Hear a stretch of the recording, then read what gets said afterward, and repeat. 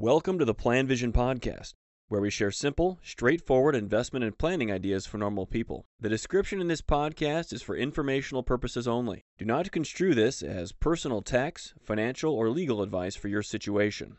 Raiders of the Lost Ark. Hi, this is Jason Lynch with the Plan Vision Podcast. Today I want to share a few thoughts with you on Arkk. No, not the 1981 movie with Harrison Ford, the ETF. Arkk, ARKK, is an actively managed ETF that holds between 35 and 55 holdings, both foreign and domestic. It was up over 150% in 2020. And so far in 2021, it's up another 25% or so. Wait a minute, I hear you saying. Why is a confirmed passive indexer thinking about an actively managed fund? Is Jason abandoning ship and going over to the dark side? No, not at all. A number of our clients have mentioned it in passing or brought it up specifically because of its meteoric return. So that got me thinking. And my question is, from today forward, will Arkk continue to outperform the broad market? Maybe. I don't know.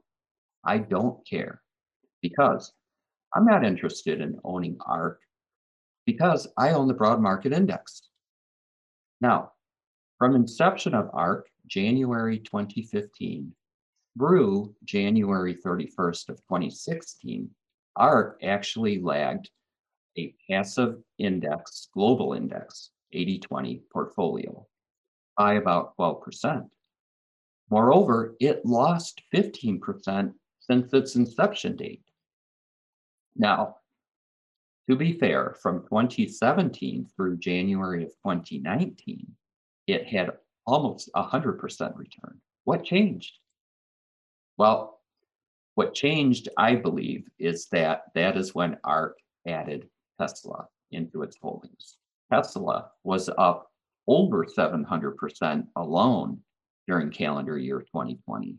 And for previous years, I'll go through 2015 through 2019.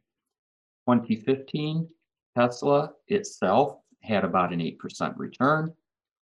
2016, about 11% loss. 2017, over 45% gain. 2018, 7% gain. 2019, over 25% gain. And of course, in 2020, it knocked the cover off the ball.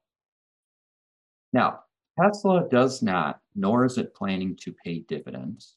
And Tesla was added to the S&P 500 index only back in late December of 2020. So I ask again from this day forward, will Arkk continue to outperform the broad market? I don't know. But look, investors buying it today are starting from scratch. They don't get to share in the explosive growth over the past few years. Any growth is starting today when they buy it. If it does outperform the broad market, for how long? I don't know. Now, full disclosure, I will tell you I have personally owned Tesla since the beginning, and I will hold it through thick and thin. No, not the stock. I hold it in my total stock market index. As long as it's in the market, total market index, I will hold it.